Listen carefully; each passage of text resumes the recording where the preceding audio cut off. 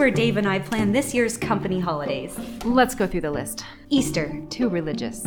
St. Patrick's Day? Too white. Mother's Day? Way too cisgendered. All of your usual holidays have been canceled this year.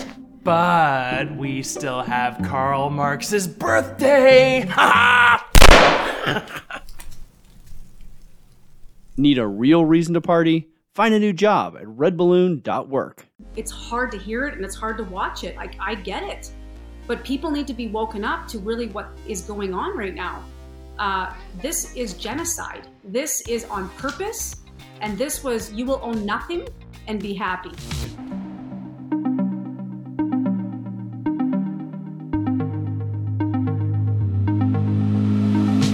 Hey everybody, Michael Thiessen here, and today I am with Jamie Salé. And if you don't know who she is, you should leave Canada and you should not be able to speak about any type of winter sport ever. Jamie, it's such a privilege to have you on my show. I literally am so excited to be able to have this conversation. 2002, I am the third child, so that means I'm little brother to two older figure skating sisters, okay?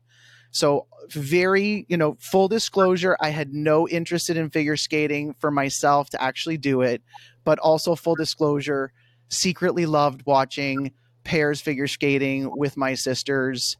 So 2002 hit, you are you are in the middle of the controversy, but we're watching that gold medal performance. And it's interesting because I rewatched it this morning, and it's so true. Every single Canadian, every single person booed about the results. And it takes a lot for Canadians to physically boo. As you know, right now in our Stand for Freedom, it takes a lot for Canadians to just vocalize any type of dissenting voice. Mm-hmm. And you were a moment in Canadian history where I've never heard such an instantaneous judgment of injustice. Yeah.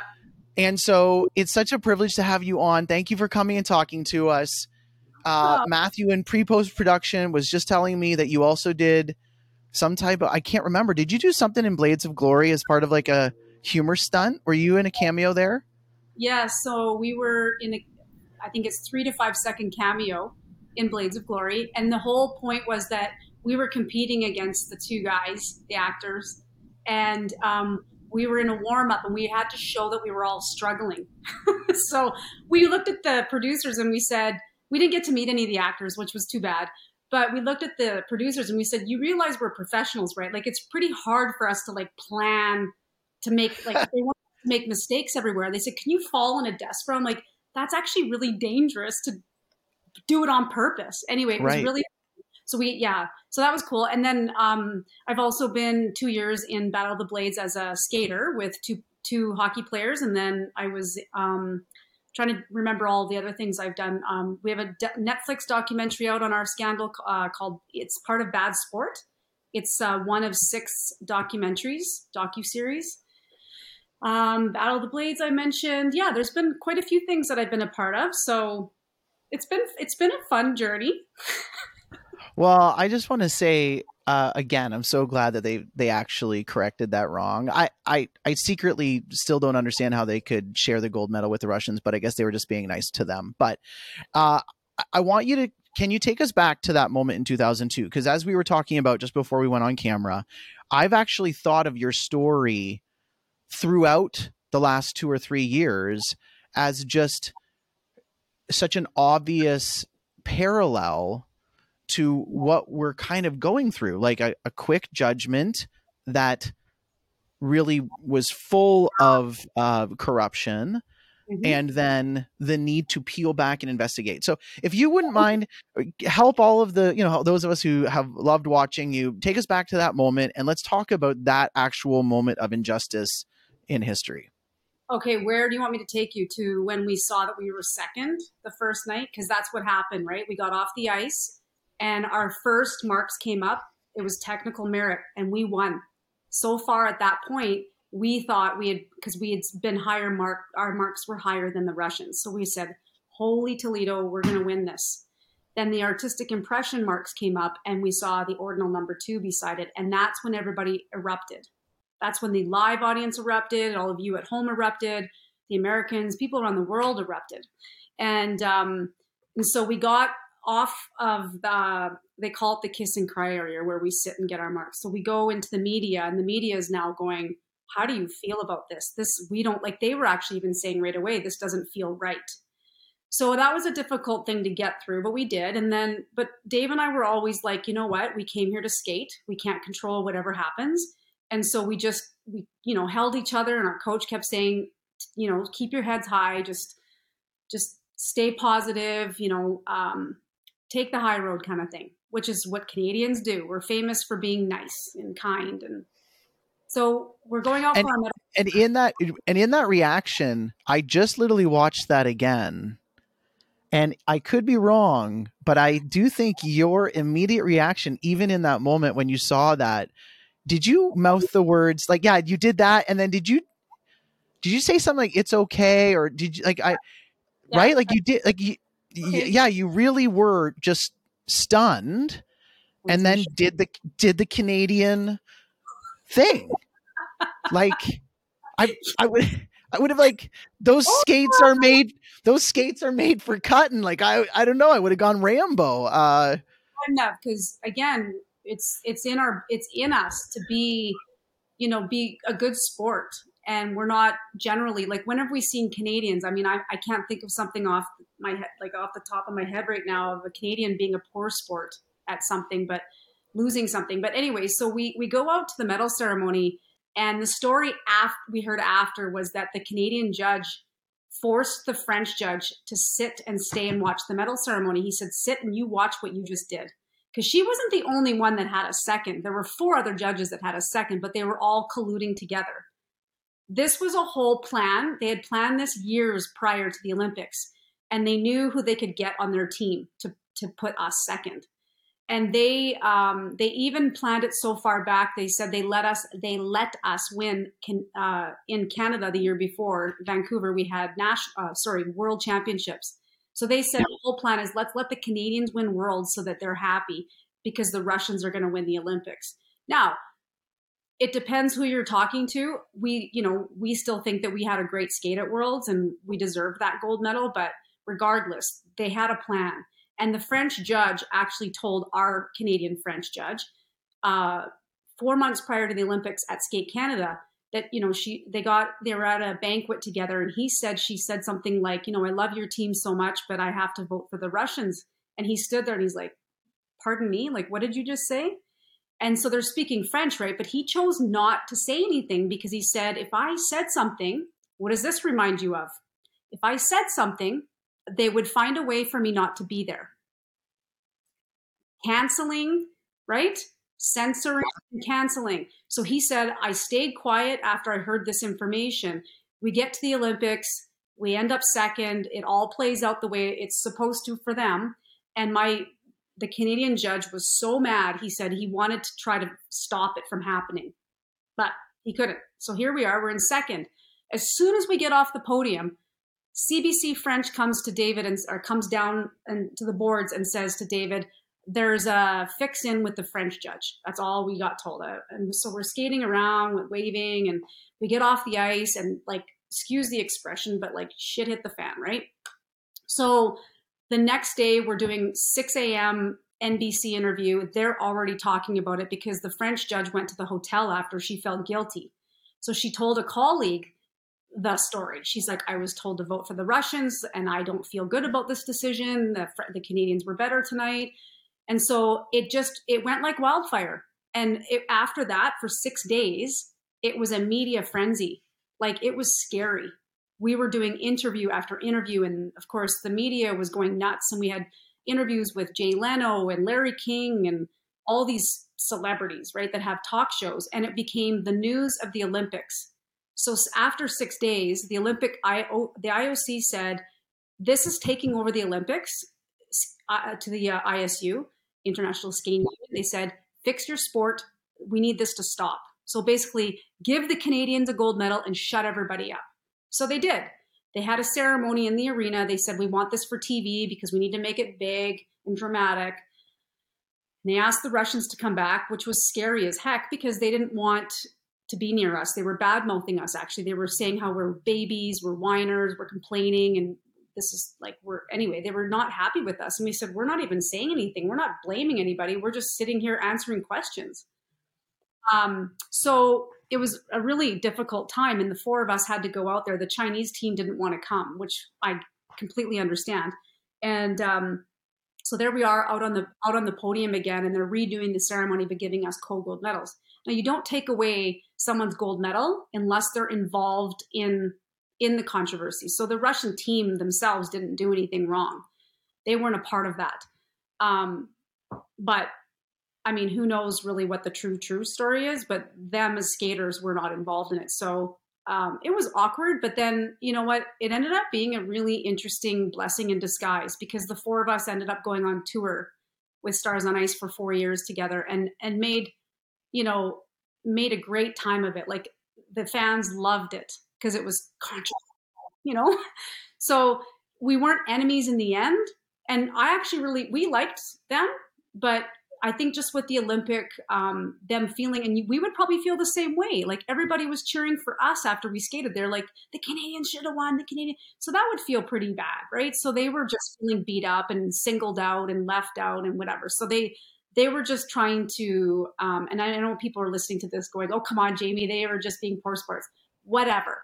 Point is, well, I think that people are listening to you going, and again, it's that's the thing. I've heard it many, many times. Like, Jamie, you're so nice. They were being poor sports. They knew they didn't win and blah, blah, blah. And I'm like, I know, but well, it's empathy. You're trying to have the appropriate amount of empathy for them, even though they're involved in it. And it's a hard thing. I talk about this a lot, right? I have a really hard time right now having empathy for any of the pastors who have remained silent for 2 years, any of the doctors that I know who have who will privately come to me all day long and say, okay, like, I don't like the mask. I don't mind the mask, but everything else is a bunk.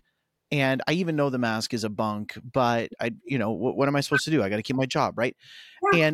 And so you're trying to navigate like the actual not being a callous individual to what they're going through while at the same time interpreting, well, wait a minute, it was a complete fraud.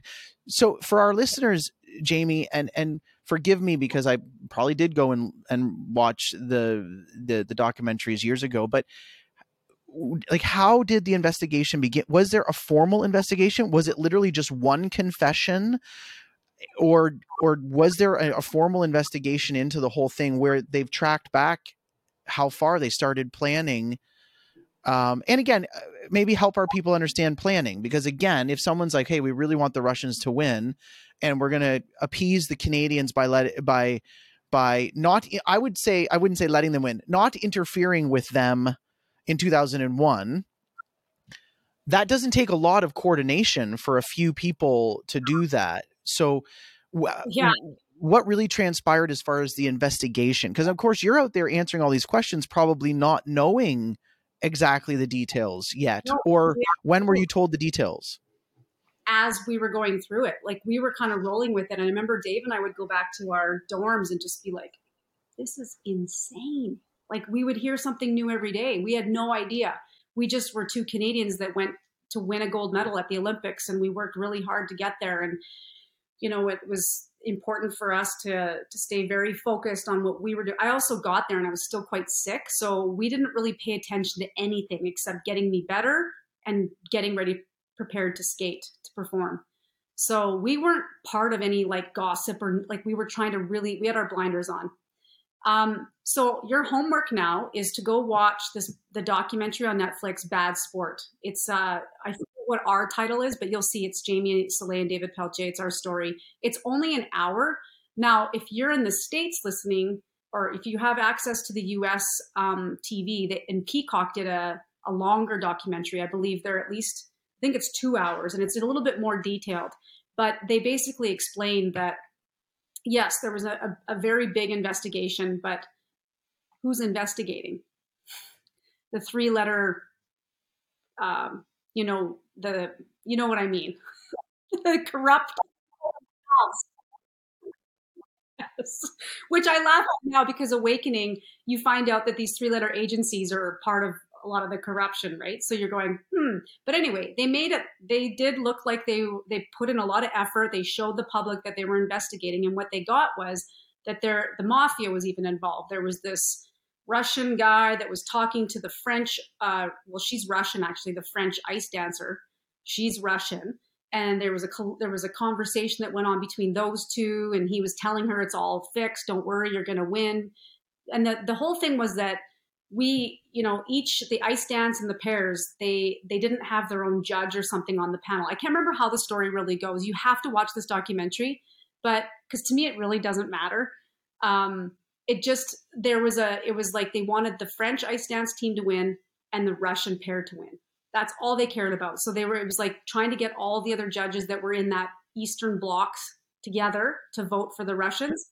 And then the same thing with the ice dancers. So they got what they wanted, but it didn't work because the Russians made mistakes.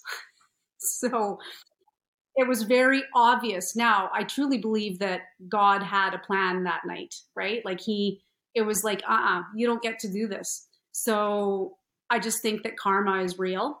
And it all got exposed, and it ended up being, for David and I, it actually ended up being a better story than winning outright because we became household names around the world.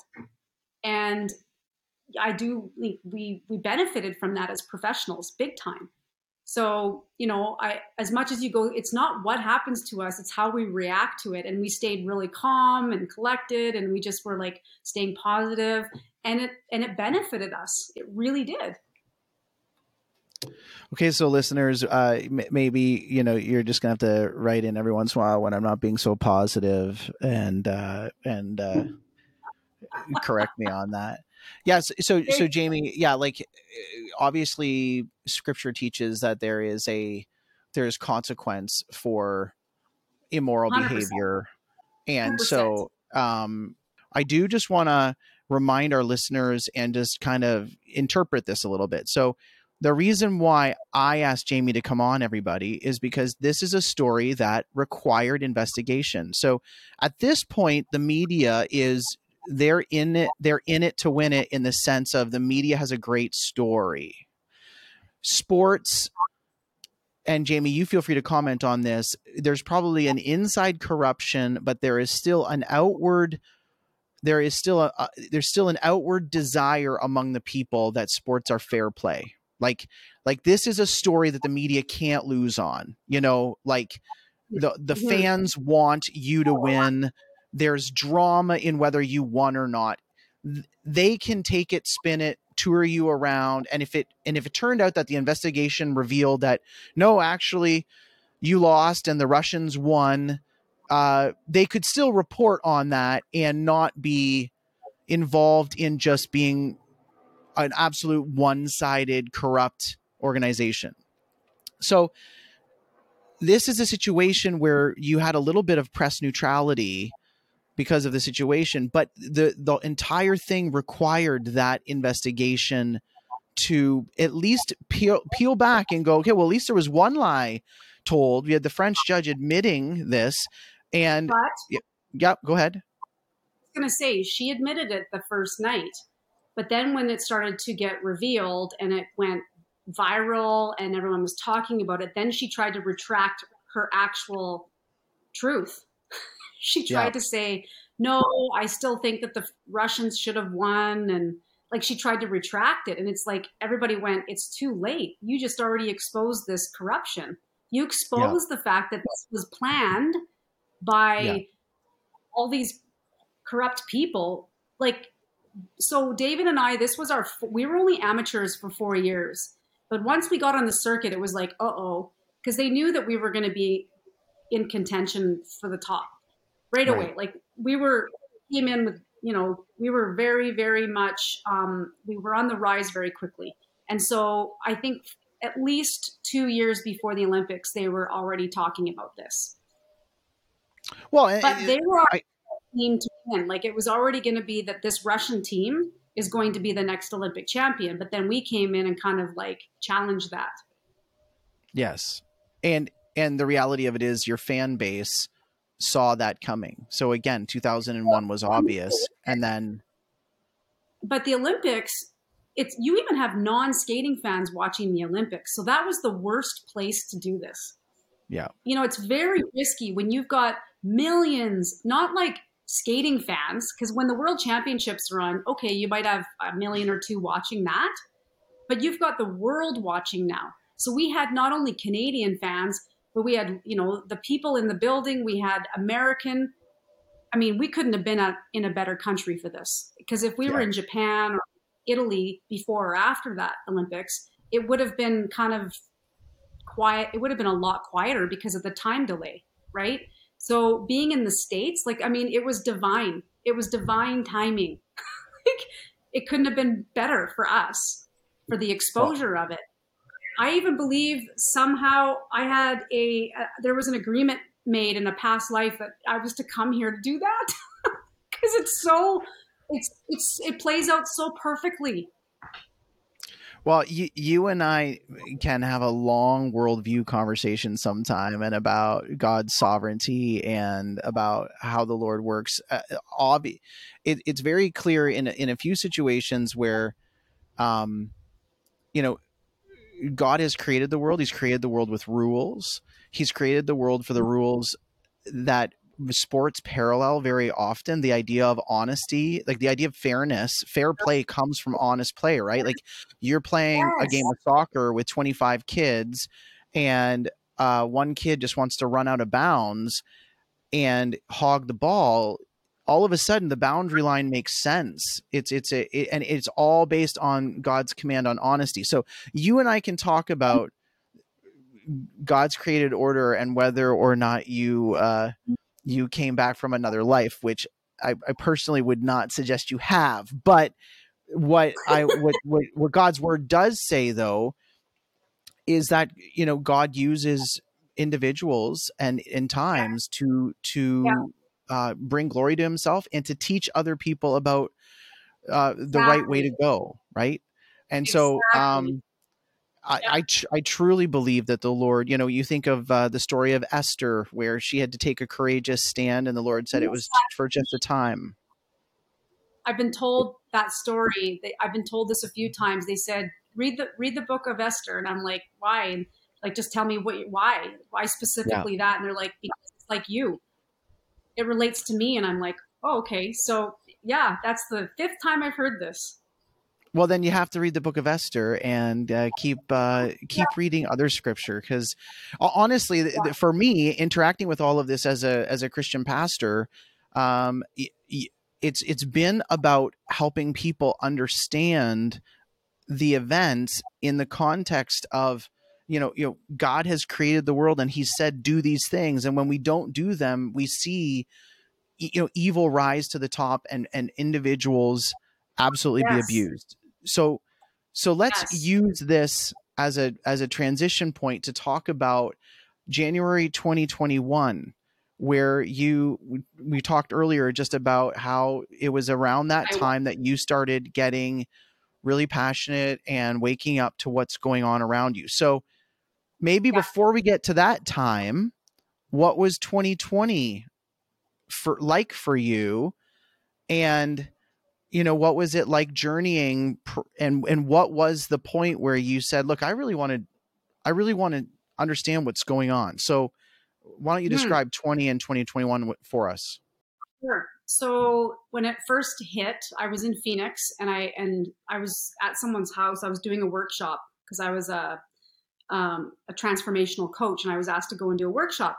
So I was with a bunch of people, and this husband of the house said, oh, there's a big virus going around, and it's going like, it's literally they're saying it's going to be global, blah, blah, blah. So I was like, I better get home. So I flew home, and my husband at the time was involved with the NHL, and he said, yeah, we're getting told that tonight too.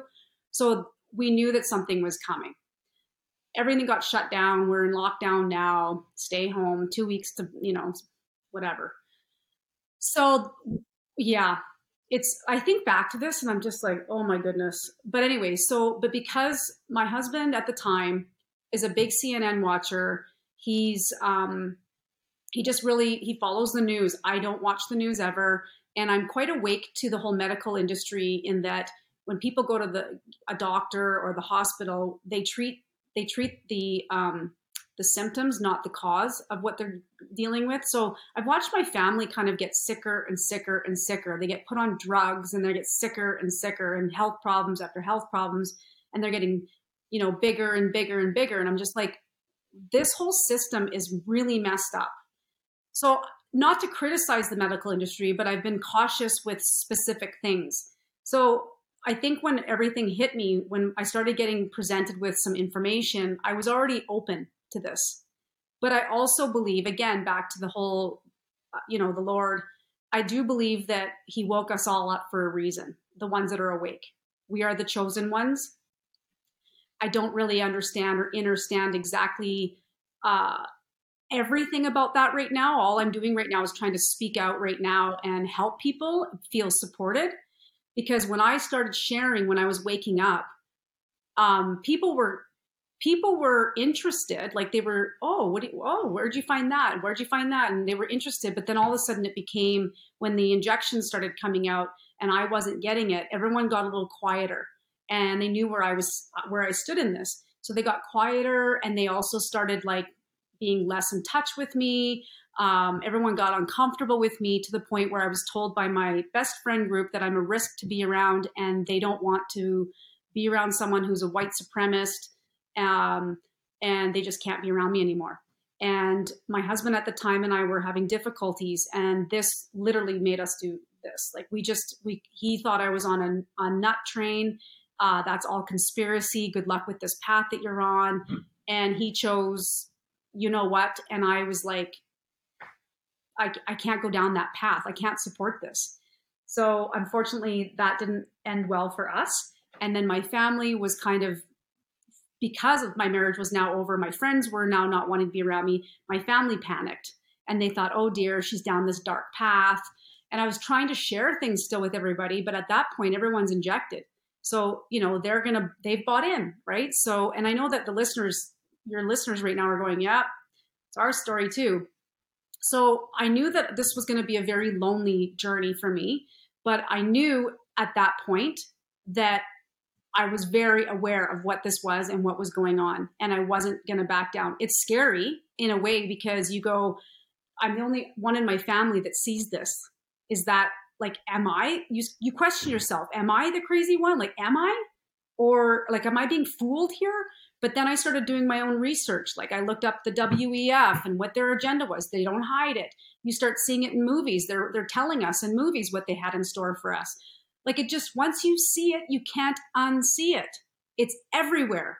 And then this whole gender thing in schools. My son came home and he's telling me about how this girl in his class doesn't know what she is. And I was like, what? So everything started getting exposed more. And I went, oh, there it is.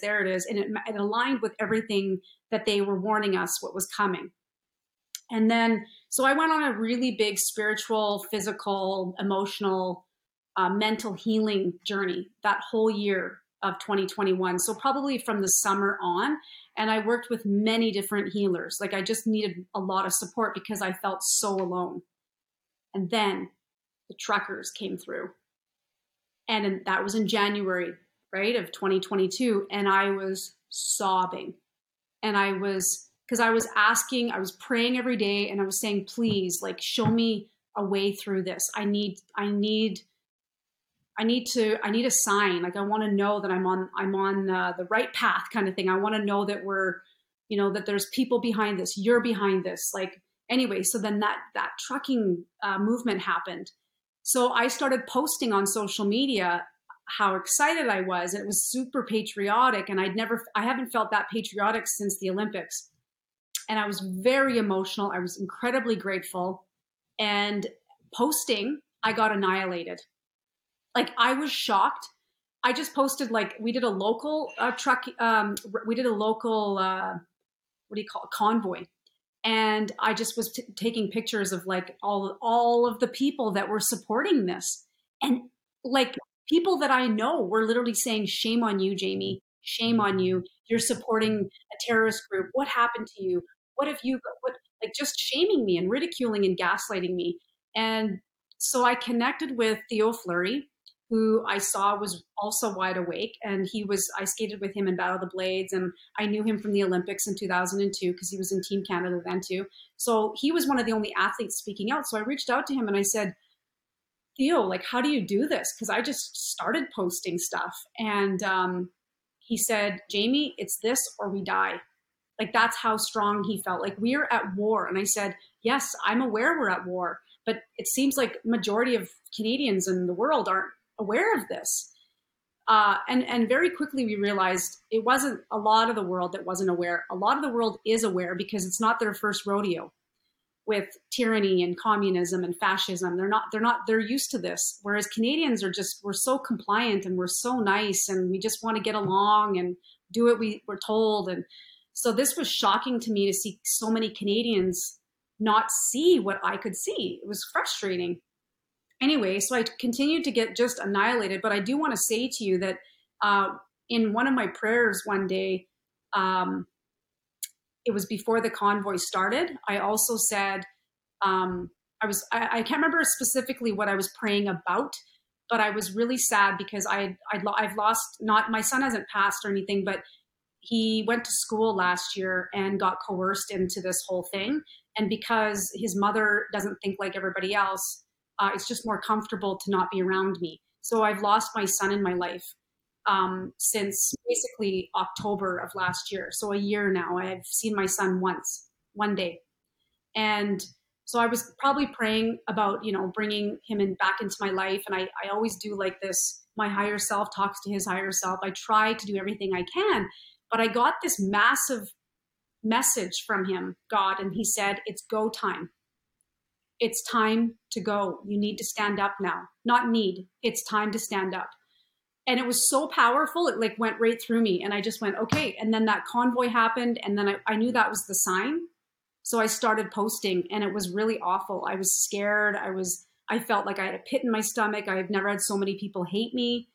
I've never been political in my life. I don't stand up for much except, love. And I supported people in the past. I was a coach that put out very positive messages, and here I am now posting things that is super controversial and a lot of the public is not supporting. So I was very, it was like I don't know. I just took a lot of support and courage for me to continue to stand up and post what I wanted to post. And I know that posting's only part of it, but it was the way that I wanted to start to show the public that I wasn't supporting what our government was telling us. So, Jamie, sometimes in these interviews, I have the tension of just being an interviewer and maybe then sometimes being a pastor. And so, do you mind if I just be a pastor for a minute here, and whether or not we even air this part, just kind of talk to you how I would a friend and just kind of reflect so a few thoughts. Number one, like your conversations with God. Everybody needs to know that the reason why we call out to God is because God is personal. And this is why, in the same way that we have relationships with other people where we reveal ourselves to them, the reason why I put my faith in Jesus Christ and Father, Son, and Holy Spirit is because God has revealed himself to us. So it's very natural for people to pray. And if we got some listeners who are kind of like you, who are on a journey and they're on a prayer journey, the one thing I want to say about your journey is that you're probably investigating the spiritual realm and the way that God created things in the same way that you were investigating the medical world a little bit. And just food for thought, just know that there are as many fake religious charlatans out there as there are. Yes, I'm very. So, yes. So just as you kind of share your story, I want to validate that you're crying out to God and him personally answering you by giving you that extra confirmation is one amazing step. I just really would encourage you to keep digging into the Bible to see, because some of these other parameters and qualifications or things that you're thinking about, we have to bring all of our thoughts captive to Christ. And so, just as you're talking about spirituality, it's just, to be honest with you, just because you're mixing a lot of terms from a lot of different religions, and that's okay. But just, I want you to know, that's okay for you to be on that journey, to be discovering that. But that's just why I'm kind of saying, keep investigating who Christ is. Read a lot about Jesus, and it will help you even further understand what's going on. Because again, the whole thing about tyranny that you're discovering is simply people rejecting God in order to replace themselves as God. And you even brought it up when we were talking about the whole sex agenda. You know, you have to literally look at the world and you have to turn it upside down from what reality is. You have to close your eyes and go, na na na, boo boo, I can't see you, to pursue some type of like sexual desire or sexual perversion, to reject the idea that there's only two sexes, that there's a male sex and there's a female sex. So the amount of exegetical, the amount of like gymnastics, the amount of like pairs figure skating up on a pedestal that someone has to do to reject reality is what you're seeing. But they're doing it out of a serious rebellion against God, just so that they get to place themselves. And so that's why when we look at the World Economic Forum, and again, you know, I went same thing as you. I went from, okay, really, like, is this book, The Great Reset, that was published 3 months after the pandemic hit, is that really a thing? And then you go buy the book, and then you read the book, and you go, wait a minute, the World Economic Forum is literally talking about using the pandemic to reset the world. And they had this written and published within 3 months and distributed within 3 months of the pandemic. Like, all it takes is a little bit of investigation to find the truth. And I just maybe wanted to keep telling you the same thing goes with religion. There's a lot of occult out there. There's a lot of Satanism that switches and masquerades itself. And so just keep digging into your scriptures. And that was Pastor Mike there for a minute, if you don't mind. No, my pastor said that a couple Sundays ago. He said, we need to know that this is not about religion. This is about a relationship with God. And I love that, because I've always had, before my awakening, I always had a huge problem with religion, because I felt like so many people were hypocrites. They'd say this, they'd preach this, but then they would behave this way. And I'm going, well, but you're saying that, but then you're not living that. So no, and this is, I'm seeing a lot of people that are waking up are, if they haven't had a relationship with God, they are now.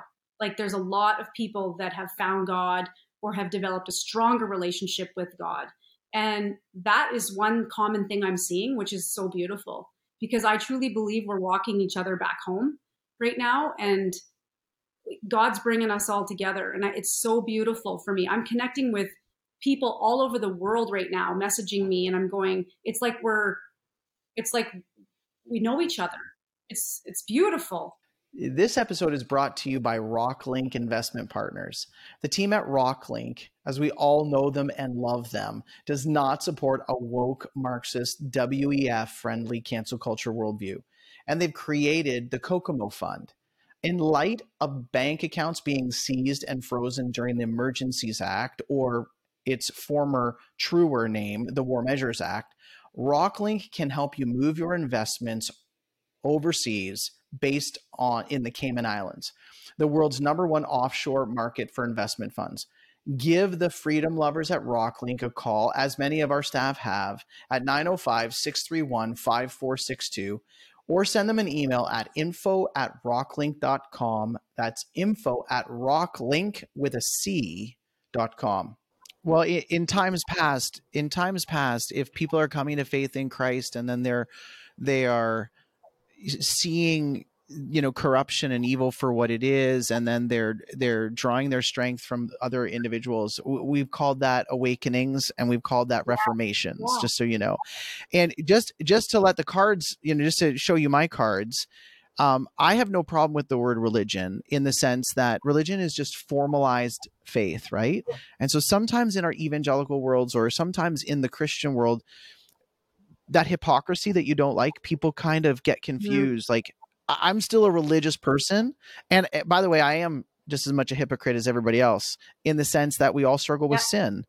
But it's the hypocrite. It's the person who admits their sin and repents and says, Lord, I need faith in Christ to save me from my sin. That allows you then to kind of be this weird hypocrite, where it's like, well, you're a hypocrite. Well, I know I'm a hypocrite, but I admitted that I'm a hypocrite. Like, I'm sorry. Repentance is a powerful thing.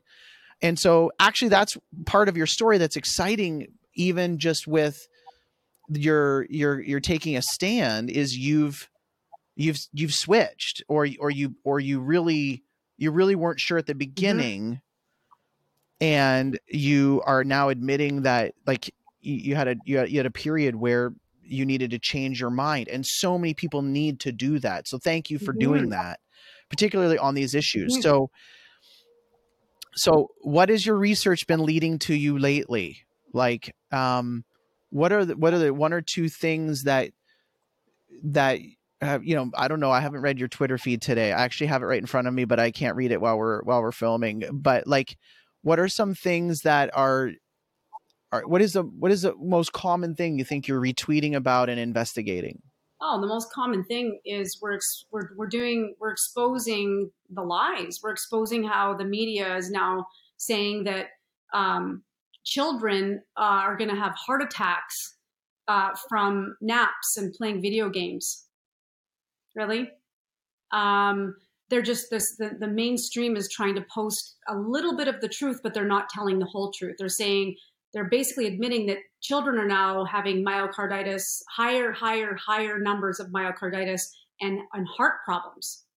Well, I mean, and then Alberta has the highest number of unknown deaths, unknown reason of death, or whatever it's called, sudden unknown.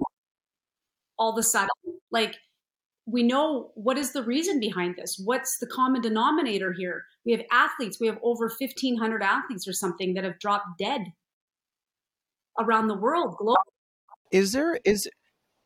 Are there any athletes in Canada tracking and at all trying to talk about the sports community in Canada? No. Like, no, just still silence. Because I know the soccer players, they're starting to really track that worldwide, but no. Like, Theo and I are the only two athletes that we're aware of anyway that are speaking out, and we're just trying to put out the truth. Like, we post things from, the media lying to the government shenanigans, and we're just trying to expose their lies. And we're trying to, sometimes I put up memes, sometimes I put up quotes, sometimes I put up really tough articles that are being put out now by virologists and scientists and doctors that are on the truth side of this. And it's hard to hear it, and it's hard to watch it. I get it, but people need to be woken up to really what is going on right now. This is genocide. This is on purpose. And this was, you will own nothing and be happy. And nobody that is seeing that wants to believe that.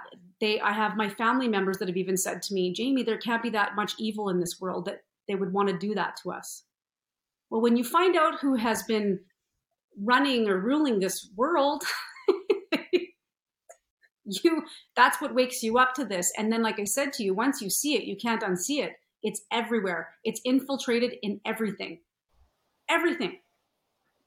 My listeners know that I happened to be a Second World War junkie right around the time that the pandemic hit. And so I was literally listening to podcasts and reading history books about the propaganda campaigns of the Soviet Union and the propaganda campaigns of the Germans, that I started right, of course, first 15 days, great. The most conservative, well-informed podcasters and news individuals were like, yeah, sure, we can wait 15 days to see what's going on. Okay, great, we did. But then for me, it became really obvious when you started seeing the same taglines. Like, there's nothing new under the sun. Like scripture says, there's nothing new under the sun. There's no new lie. It's just maybe got a different lacquer painted on it. Right. Yeah.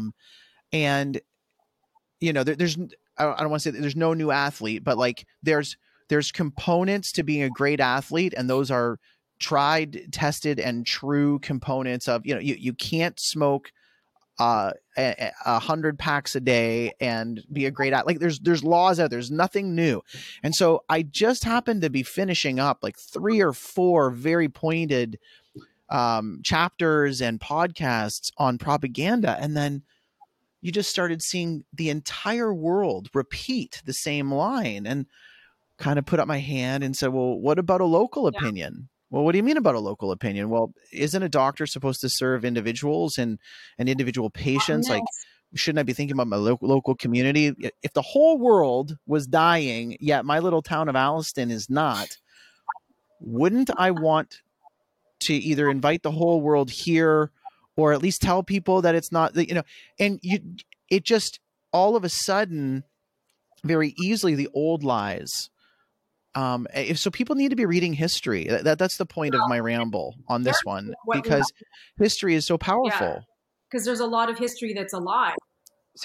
Yeah, that's fair. But I still would say that none of this has been so veiled. I understand. There's like levels of knowledge, right? There is the thing that's right before my eyes. Like that's my daughter's room right over there. And then there is I have to read 15 textbooks to get a fairly accurate history. And then there's like the stuff that takes investigative journalists years and years and years to unravel.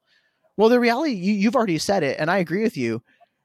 It's all on their website. Like, if I want to talk about digital ID coming to Canada, I don't have to go anywhere but to 3 or 4 public websites that name and list Canada as a partner in this pilot project that has Canada right beside the World Economic Forum. Like, it's not even that history has been so rewritten that we can't unravel it yet. It's like they're being obvious about this. And what it takes is courage. And it takes, I believe, a belief in a discovery of truth over comfort. And that's what most people are that's what I've learned so much. People are unwilling, and I would say spiritually, biblically, like, am I gonna face God? Is he going to be the judge of my life? And am I going to give account to God? They're unwilling to ask that question. Am I willing to lose my job? Am I willing to lose some friends? They're unwilling to ask that question for the sake of immediate comfort. And you've walked through that, and I'm thankful that you're on the other side of that. I sure hope that at least a number of those important relationships in your life are able to be repaired in the same way that I hope that for myself. But that's literally what it's been like for all of us who have said, just all I'm doing is looking around. What are you doing?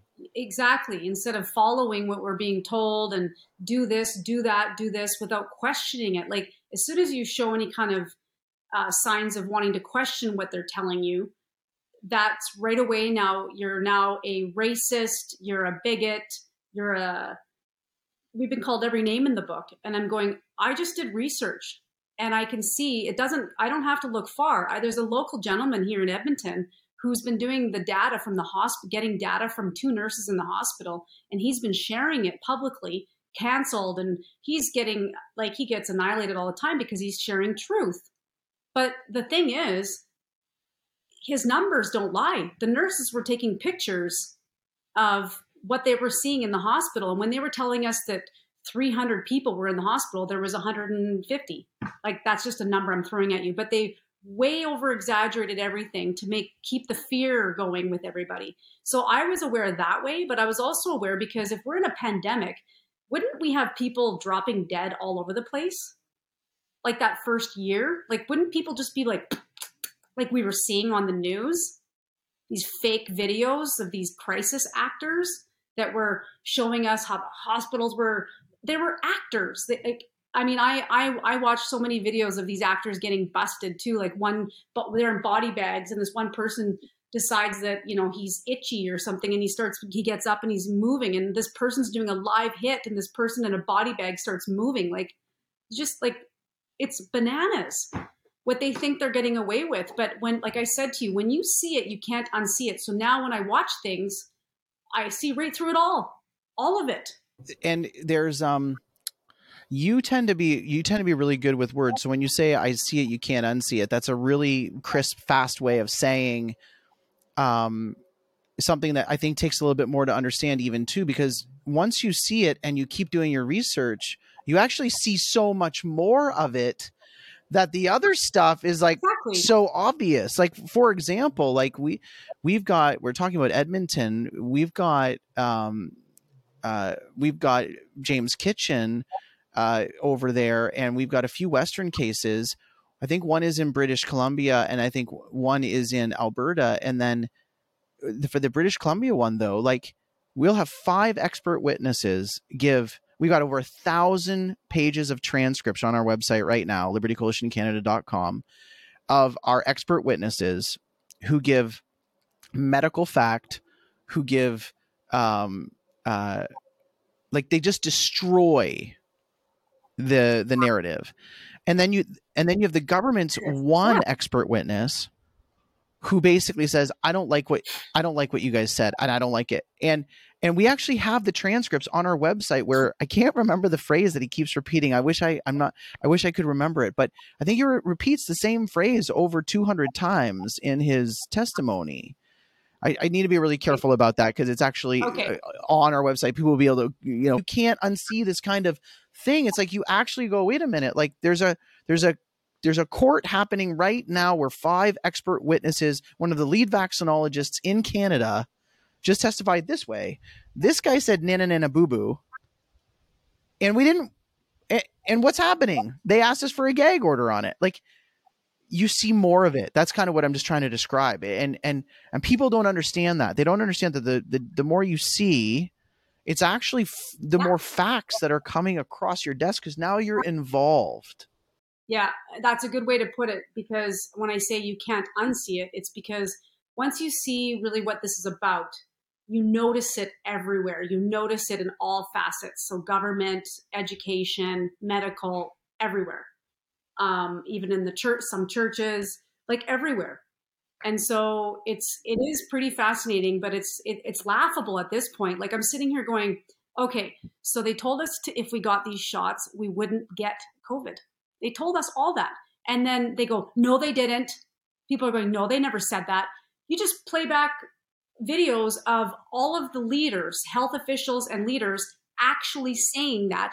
And then they go, yeah, but science changes. Okay, but they told you wouldn't get this. Okay. Then they said, and you can't transmit it. Oh, well, now they're admitting that they knew. Pfizer admits now that they knew that they didn't even test for that. So they lied about that too. No, they never lied. They never said that. You show videos of them saying, and you won't transmit this to grandma and kill her. Like, you cannot make these people see it. But again, when we were awake to it, it's like, oh gosh, they've lied from the very beginning. And you said it well a while ago. You said, when you start noticing that local, and then you got, you got your Canadian news networks, and then you've got France, you've got Germany, Russia, all these countries, and their news anchors are literally saying the same script, same thing. It's identical. They're reading the same script night after night after night. And you see it all. It goes from one reporter to 5 to 10 to 100 to 20,000. And you see on this huge screen of all these reporters, and they're saying the same thing in sync. I can laugh now. Yeah, no, I know it. Honestly, you do have to just laugh. Like a lot of the times, someone will say something. Yeah, you have a great Twitter following, and so I'm sure you're getting a ton more of it than me. But the CBC and CTV just put out articles on kind of trying to highlight for people that we were a part of, just helping motivate individuals to think about running for their school boards and things like that. And, they'll use all of these inflammatory words. And I just have to laugh at it. I always have two thoughts. I'm like, number one, you got it so wrong. And then number two, if you had to just listen to my podcast, you'd have so much better dirt on me than what you just slung. Like, just listen to the podcast more and I'd give you so much fuel. You could go for days. Okay, but let's just talk about this for a minute, just to help contextualize it for listeners. The media storm, because again, I think people get overwhelmed when they hear you and people like you and I talk, and they think, really, can it be all that coordinated? But let's just go back to your skating story. Did it take a tremendous amount of coordination for that story to go out? Or within sports, like you would have regularly heard both accurate and inaccurate reports where reporters were just stealing off of each other. My point is, have you experienced where it actually if you've convinced the whole world that the World Health Organization is a good, reputable organization, and if they give out an idea or a policy that you should repeat it, it doesn't actually require a lot of effort after that's been done for the same talking points to go out, does it? I can tell you right now, as an athlete, I've done many interviews. And Dave and I used to get so discouraged because we've done some we thought, great interviews. And the next day or whenever the interview actually was released, it was twisted, manipulated, and it was not exactly how we were told it was going to be. They had an agenda themselves, and whoever told them to, we want to really do this. So they would ask specific questions, and we would leave there feeling, great, this is going to be awesome. And we'd watch the next day with our jaws open, like, what? That's not what we said, or that's not what we meant by that. But they made it look a certain way by taking words and cutting off your explanation or whatever. And then Dave used to say to me, never believe what you're reading, and only believe of half of what you're seeing, like actually seeing for your eyes.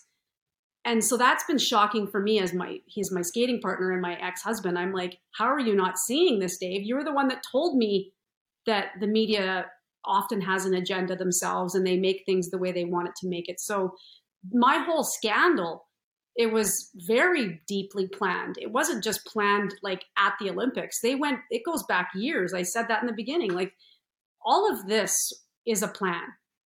It's all planned. So I hate to say that. They're calling this the plandemic. Like, it's been planned. This was planned. No, I agree with you. What I'm trying to nuance here for our listeners is it doesn't create a tremendous infrastructure to implement that type of plan. All you have to do is have you have a few very key operators in very important positions. Yes. Who then say, you should go do this. Like Pfizer, it's safe. Okay. It didn't take too many people to say it was safe, and then now to say, well, we never said it was safe. For the media who, like you said, they just want to sell newspapers. They'll do anything with your testimonies. Try being a Christian pastor and getting an honest read in a newspaper. Like, I'm actually surprised that you would have felt that same thing as an athlete. But I know for us, we don't even do. If a reporter wants to interview me, we do it all written, and then re-release my answers to their questions prior to them even releasing the article, because they'll do exactly what you've just said. I'm surprised that you experienced that as an athlete, but I guess I shouldn't be. No, because, we do live interviews, which are obviously more truthful because it's live. They can't cut and edit and make it the way they want to make it. But yeah, a lot of our print and like interviews that are recorded, 100% they've been able to manipulate them. And it's been really heartbreaking, because from a person of truth and love, I go, that does not represent me. Like, it's and then you get a bad taste in your mouth. And so there's another example of being awake and not watching the news. But I also knew that the media wasn't very truthful at times. I mean, they only tell us what they want us to know. So it's very easy to control the world when the dark elites of this world control the media. They control them. They tell them what to say and how they're, I mean, it's very obvious right now, the fact that the media isn't wanting to put out any truth around any of this. Like, lots has come out and not one of them are talking about the WEF. They call it a conspiracy. Well, there's no conspiracy if it's true. You know, and they're not talking. There's no conspiracy when you have videos of Justin Trudeau literally saying, look to Canada to usher in the fourth industrial revolution. And you go, wait, what's the background? What's that blue background with little lettering with white little, oh, it says W. Yeah. And who's that sitting off in the, like, it's literally a student before a teacher. And again, I try to remind my listeners, that's not abnormal. Like, you know, that's not abnormal for someone who admires a coach to say, okay, now look, I'm going to implement it. Yeah. I'm going to actually do what you've coached me to do. It just means that they've actually bought in to the ideology. And again, this is such a battle for worldviews. This is a battle for ideology. And then at the same time, it also just means you have to be honest. Like, yeah, they're doing that move because the coach told them to do that move. Mm-hmm. Like, anybody who would have watched you as an athlete would have known that you're working with a coach. And for people to continue to put their heads in the sand and say, no, none of these connections, it actually becomes quite easy to research it out. And I'm so glad that you are being public about this and courageous. You know, thank you, Jamie. I've always said, you know, these freedom rallies for all of us, it's this very weird environment of freedom fighters and like ardent Christians. That's how I have found this to be. Mm-hmm. And I am hoping that those worlds continue to collide and more people put their faith in Christ and then also look into the reality of what is going on around them. Yes. I really hope for that. And so thank you for, you know what, being on that journey. And yeah, go ahead. I always tell everybody, you know, we've been told or heard a lot all our life that hope is important. We got to have hope. But I try to get people to say out loud that they have faith. Have faith, you know, because I always felt, and Jim Carrey said this in one of his speeches, he said, hope is a beggar. You're like, it's like begging, I hope it works out. I'm going to have faith that we win this. God wins, truth wins. So that's, for me, that's how I see it. I see it as I have faith. I have faith in God. I have faith in myself, and I have faith in all of us, humanity. I have faith that we win this. Oh, it's interesting that you brought that out because it's a true statement. You know, hope. There's a few things about that. The way that I think about perspective. Pardon? That's just my perspective. Like, that's how I see it, because I know that. No. I want to build on it. I want to build on it. For what you need to understand is the difference between hope and faith is, for your faith to be sincere, you have to have the right object of your faith. So, for example, right, if I just pure later couriered you an envelope and said, hey, Jamie, read it on while we're on air, just open up the envelope, and there was a pill in it, and you had all of the hope that pill was just the most tasteful Tic Tac in the world, and you had all the faith in the world that pill was a Tic Tac, it wouldn't mean anything if I had sent you cyanide.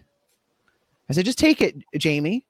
All of the hope and all of the faith in the world don't matter if the object of your faith is the wrong object of faith. Yeah. And so as you're saying, as you're trying to say, okay, how do I have hope? And then you're trying to encourage people how to have faith. Yeah. I've been on this side of the conversation going, you put your faith in Jesus and the Word of God, and then now you have an actual object of faith. Like, again, I was convinced of putting my faith in Christ when I was probably about 19 years old when I literally tried a whole lot of other stuff. And I was reminded, hey, you are putting your faith in the wrong things. Try Christ, like test his word. Yeah. And I have not regretted that for a moment. And so just as you keep journeying on that and you keep calling people to faith, read more about Christ, because it's absolutely true. People want hope. They need hope. They need faith, but they need to be led to the right, to the truth, To the truth. to the way, to the life. Yeah. And so, yeah, Yes. I really thank you for having this conversation. Yes. And it's been a pleasure. Everybody go, if you want some really nostalgic Canadian history, just go watch that documentary that Jamie said I had to do for homework, which I will happily do because my wife will enjoy sitting with me to do that. And it's been great to have this conversation with you. Jamie, tell everybody about you, your show with Theo. Yeah, quickly. We have created, or Joseph Bourgault is the creator of Canadians for Truth, a beautiful gentleman from Saskatchewan. It's a long story, but I'm just going to sum this up because we're coming to an end here. But basically, he created Canadians for Truth because he's a man of God and he wants the truth to come out. And so he's asked Theo and I to join his team because we're the two athletes speaking out, and we are believers in this. We all have faith and our principles are all aligned. God is the CEO of our company, and then it's love, truth, and freedom, and fairness, as you said earlier too. So we're creating a media platform, if you will, and we want to unite Canadians. We want to even potentially make this bigger than just Canada, but we just want to have a space for people of truth to come and share their stories, because as we know, we're all getting canceled and censored. So a lot like you're doing and other podcasters are doing, basically just creating that space in Canadians for Truth for people to come and share their stories. And we're very open to what the future holds for us. It's in God's hands, but we also are very passionate about helping others. So even if it's not about interviewing people, it's about creating a safe space for people to come and just hang out with us in the office in Calgary and just talk if they need to talk to somebody and have support. So we're pretty excited about it. We do one live show a month that's aired on our website. So our website is canadiansfortruth.ca. One live show a month will be recorded and then put on that website. And then eventually, when our studio is finished, we're going to be doing interviews with lots of different people. So the three of us, Joe, Theo, and I, will be doing our own interviews for our website. Yeah. That's great. What's the name of the show? Well, my particular show is called Unstoppable Truth. And then Theo and I are doing once a month is called Fire and Ice with Jamie and Theo. Yeah, it's fun. We were both, he was a hockey player. I was a figure skater. So ice and then fire, we're both pretty fiery. We're passionate people. So it's appropriate. Yeah, no, I understood the metaphor immediately. Thank you for explaining it too. Maybe some of our listeners didn't understand the metaphor. Actually, it's really interesting. If you have 2 more seconds, I'll explain something. There is actually, if you want to read in the book of Revelation, chapter 3, Jesus actually says to the church at that time, it's a rebuke on the church. And he actually says to the church, "You're lukewarm." And he said, so he talks to them about, I would rather you be hot or cold. Now, in our Canadian context, we usually go, oh, wait a minute, I'd rather you be passionately for me or cold is passionately against me. But that's not the reference. It's more actually similar to the name of your show. When John wrote that and was sharing that vision of Christ, there was a town that was in the area that was known for its hot springs. And there was a town south of where he was writing that was known for its really cold wells. And the city that he is describing, the city of Laodicea, they were known for having lukewarm water. You couldn't get it hot and you didn't get it cold. And so it was worthy of being spat out of the mouth. So the metaphor is, I'd rather you be hot, on fire for me, passionate, cold, clear thinking, analyzing your faith and how you apply it to your life rather than being lukewarm. Yeah. So Yeah. there you go. Fire and ice. Nice. Maybe you should add the tagline, not lukewarm. We are definitely not lukewarm. No, that's great. Hey, well, thank you for taking the time. Everybody share this video, and we just really appreciate these type of interviews. Jamie, thank you for being with us. Thank you so much. Okay, bye, everybody. Godspeed.